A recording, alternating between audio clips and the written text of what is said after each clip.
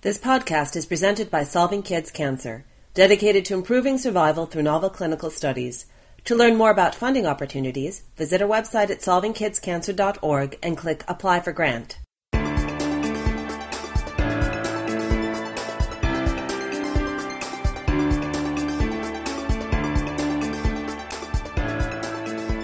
This week in Pediatric Oncology, the podcast about new advances for childhood cancer. This is episode number 8, recorded on May 2nd, 2011. I'm your host, Tim Kripe, along with my co-host, Lars Wagner. Welcome back, Lars. Thank you, Tim. And today we have a new co-host, Lionel Chow. Welcome, Lionel. Thanks. So all of us are from Cincinnati Children's Hospital Medical Center. Today on TWIPO, we're going to be discussing Seneca Valley virus. Sounds exotic. Remember, for this episode or future episodes, if you have a question or comment, you want to send it in, please email us at TWIPO, that's TWIPO, at solvingkidscancer.org. So today the paper I picked for our conversation appeared in a journal called Neuro-Oncology in the 13th issue this year, 2011, although it was available online late last year in November. It's called A Single Intravenous Injection of Oncolytic Picornavirus, SVV-001, Eliminates Medulloblastomas in Primary Tumor-Based Orthotopic Xenograft Mouse Models. It comes primarily out of Baylor Children's Hospital, Baylor College of Medicine, Texas Children's Hospital, a large group of interdisciplinary investigators there in collaboration with a company called Neotropics that has been studying this Seneca Valley virus. So I picked it because it's novel and interesting, and the title's quite provocative, suggesting that a single dose of this one virus can cure these mice of this difficult brain tumor. Lionel, you study a lot of neuro diseases, neurocancers. Could you say a few words about medulloblastoma? Sure. Medulloblastoma is the most common high-grade brain tumor that occurs in the pediatric population. And it affects roughly 500 kids per year in the United States alone. So while conventional therapy, which is consisted of a combination of aggressive surgery, radiotherapy, and very aggressive chemotherapy, has the ability to cure a significant number of these patients, we still fare quite poorly with certain subgroups of patients, and we're just now starting to understand which molecular subgroups of these patients we're not doing very well with. And then secondarily, the patients that we aren't able to achieve a cure with in this very aggressive first-line therapy, we have a really difficult problem now achieving a rescue for those patients. So definitely anything that is available to treat our relapse patients or to reduce the side effects from our primary treatments, which are very aggressive right now, would be a great benefit to the general community. In this paper, they wanted to study the use of this virus to treat these cancers.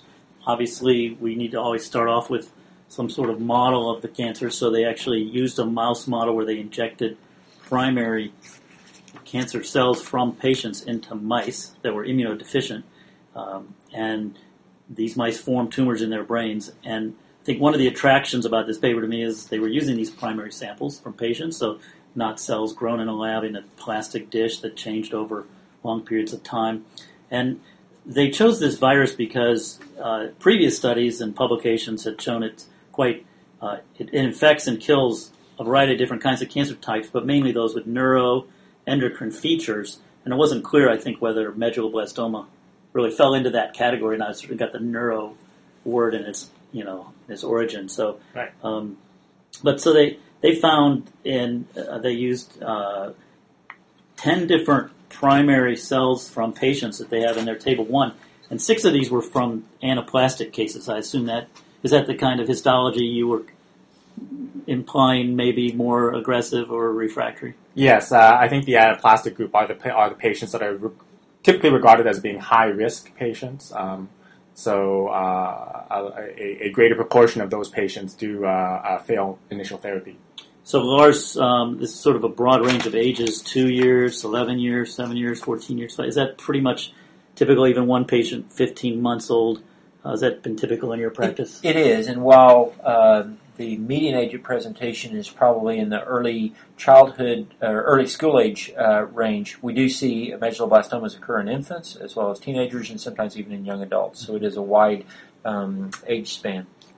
So in this paper, they first tested whether these cells in culture, although they haven't been passaged a long time in culture, they came basically at early passage out of patients, were killed by infecting cells with virus. And 4 of the 6 that were anaplastic, they tagged as being sensitive to killing by the virus. But only one of the 4 that were non-anaplastic, so they had 2 classic and 2 nodular, were killed by the virus. And I suppose if you're going to have one or the other, that's the way you'd want it, since the more aggressive ones seem to be sensitive. Yeah, I think that's that's one of the very attractive features of this paper is that there seems to be, although I'm sure because of the small numbers of cell lines, the statistics are not significant, but there seems to be a trend towards this virus being more effective for the anaplastic group, which would be a great benefit.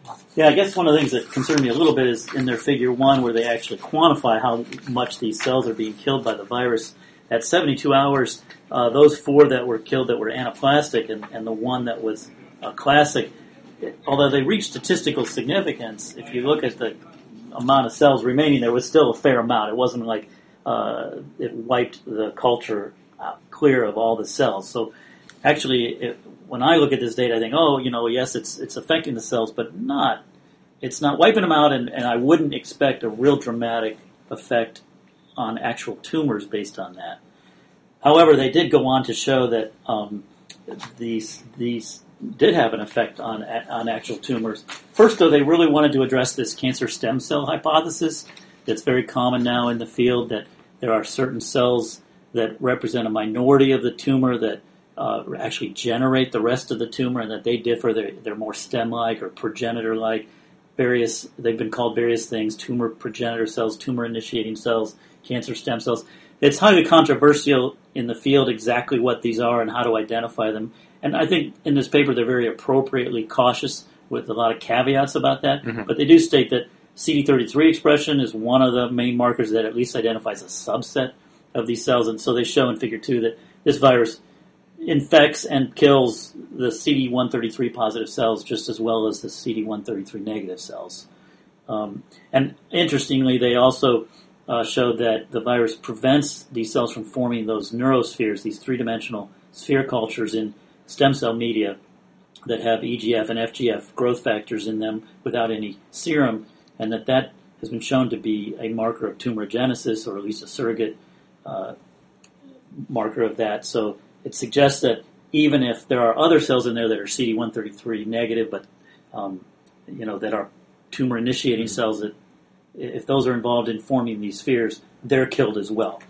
So I think that was an important point in this paper. But the real meat of the paper really is looking at the in vivo data, which is both in Figure 3 and Figure 4, when they were giving a single dose of this virus IV to animals that they had implanted these tumors into their brains. And they showed in both of these figures that if you look for virus in the brain, you find it in the tumor cells, but you don't find it in any of the normal brain cells.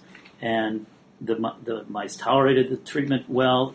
They didn't lose a lot of weight or have neurologic changes. And then looking at the growth curves in Figure 4, they were able to extend the life of these mice by a significant amount. So they showed 2 different models. Each of those models, the mice that weren't treated or that were given control treatment, died with, on average, about 50 days. And then those that got a single dose of the virus IV, their average lifespan, if they were treated early on, 2 weeks after the tumor was implanted, was extended to over 200 days. So 4 to 5-fold prolongation of life. Now, these animals did eventually, most of them, succumb, but there was a subset population in each of these models where they seemed to have cures, and when they looked for tumor later on, they didn't find it. So certainly it seems like that single dose of virus was pretty potent at treating these cancers in these mice. Any thoughts or comments? Yeah, well, one comment I would have, especially with these long-term survivors, I think this data is really provocative. I agree with you with that. It would have been nice, and I know they have this capability at Baylor. It would have been nice to do some small animal MRI imaging to be able to follow these tumors, especially at the beginning of treatment. Because even though the data is statistically significant, and 10 out of 10 mice in the control-treated group did die of tumor, it would have been nice to have this visual evidence that all of the mice that were treated at the time of the initial treatment did have what they claimed. Tumor, right. Exactly, did have what they claimed to say have 1 to 2 millimeter tumors present in the brain. So MRI imaging would have really complemented this study nicely, I think. Well, one of the things that struck me was when they did the immunohistochemistry and they didn't really find the virus in the non-tumor cells. They did find it in micrometastatic nodules, in other places in the brain. So it's as if the virus sort of sought out where the tumor was. And, right. That was pretty impressive. The other point they were making is that, we didn't know before this if the virus crosses the blood-brain barrier or not and reaches these tumor sites, and it certainly seems to do that. They rounded the paper off by looking at some mechanism of cell death from this virus. The virus induced some features of autophagy, which is a mechanism of cell death, not much of apoptosis, but they tried to induce autophagy with some drugs like rapamycin, which did induce autophagy, and they were hoping that might potentiate the effects of the virus, but in fact it inhibited its replication. Right. So I think those are some important, as we move this field forward, important observations to know what can we combine these viruses with to make them better. And what they looked at isn't going to help, at least for this virus. But as a clinician, I had a couple of questions for our scientists in terms of the way that this therapy could be used clinically. Many patients with recurrent medulloblastoma may be on steroids, and what would the proposed concurrent use of steroids do to the effectiveness of the Seneca Valley virus? Yeah, so actually let's back up one step and say this virus is under clinical trial, not only in adults but now in pediatrics. For those listeners who want to see a little bit more about it, they can log on to solvingkidscancer.org and click on the webinar that I and some others did in January. Mike Burke, who's the principal investigator of that Children's Oncology Group trial, is on there with a slide set talking about the trial. And so it is being used, tested clinically in these early phase 1 safety studies. And so the question of what could we add patients with medulloblastoma to that trial, for example, or is it time to write a new trial to test this virus in those patients? So it's too early to know the results of that trial, and hopefully we'll find those out sometime in the next year or so. But in general, for the oncolytic viruses, steroids have shown to help in terms of allowing, suppressing a little bit of the antiviral immune response and allowing the virus to replicate. Now, the concern in that trial and some of the others is that you can sometimes get some swelling, inflammatory response to the virus infection, some edema, and that if the tumor can sometimes get a little bit bigger before it gets smaller when it's going to respond. So there's concern about that happening in the brain and causing adverse events. So I think we're going to have to figure out carefully how to enroll these kinds of patients in these trials and see if that is a problem. Most of the viruses that have been used in patients with brain tumors like HSV, they've been direct injections into the tumor and often after surgical resection. So I think their swelling is not as big a concern because you've created space by doing the surgical resection and so forth. But to your point, steroids, would help that swelling perhaps. So it's not a clear answer, and we're going to have to figure out how to test it in the safest, carefulest way. A second question relating to the immune system is that these the model being tested here is in immunodeficient mice, and do you think that might have impacted on the effectiveness of the therapy? Yeah, again, a great question, and they addressed that in their discussion a bit, saying that that's something that's a little bit unknown, but they do say that in immunocompetent mice in other models, they've found that it takes 8 days in the mice and 11 days in people to generate a good titer, antiviral immune titer. I forgot to mention at the beginning that most patients have not been exposed to Seneca Valley virus. It's mainly been found originally isolated as a tissue culture contaminant. It's not associated with any particular disease. But these studies have been done looking at the immune response. And so there's a period of time before you generate an antivirus immune response. And in addition, they've been able to detect virus longer than that, with the thought that virus is able to stay within the tumor or pass from cell to cell and basically evade the immune response for a time. So I do think, though, that that's an issue that is going to have to be addressed. Most of the trials, at least the pediatric trial, is a single dose. And so what's going to be the efficacy of multiple doses, especially since this is a systemically administered virus? Looking at some of the other viruses that have been tested, they've shown that actually you can give higher and higher titers. If you start off with a relatively lower dose, subsequent doses you can give higher amounts to patients. They'll tolerate it, and you basically overwhelm the antibody response. So you have a lot more virus particles than there are antibodies, and so you can still get virus to the tumor on subsequent injections. I'm not sure that that's been very well tested yet with the Seneca Valley virus. Any other comments or questions? Well, I think one sort of additional issue would be, and Lars pointed out that the age group for these patients is in the early childhood age group or early school age group.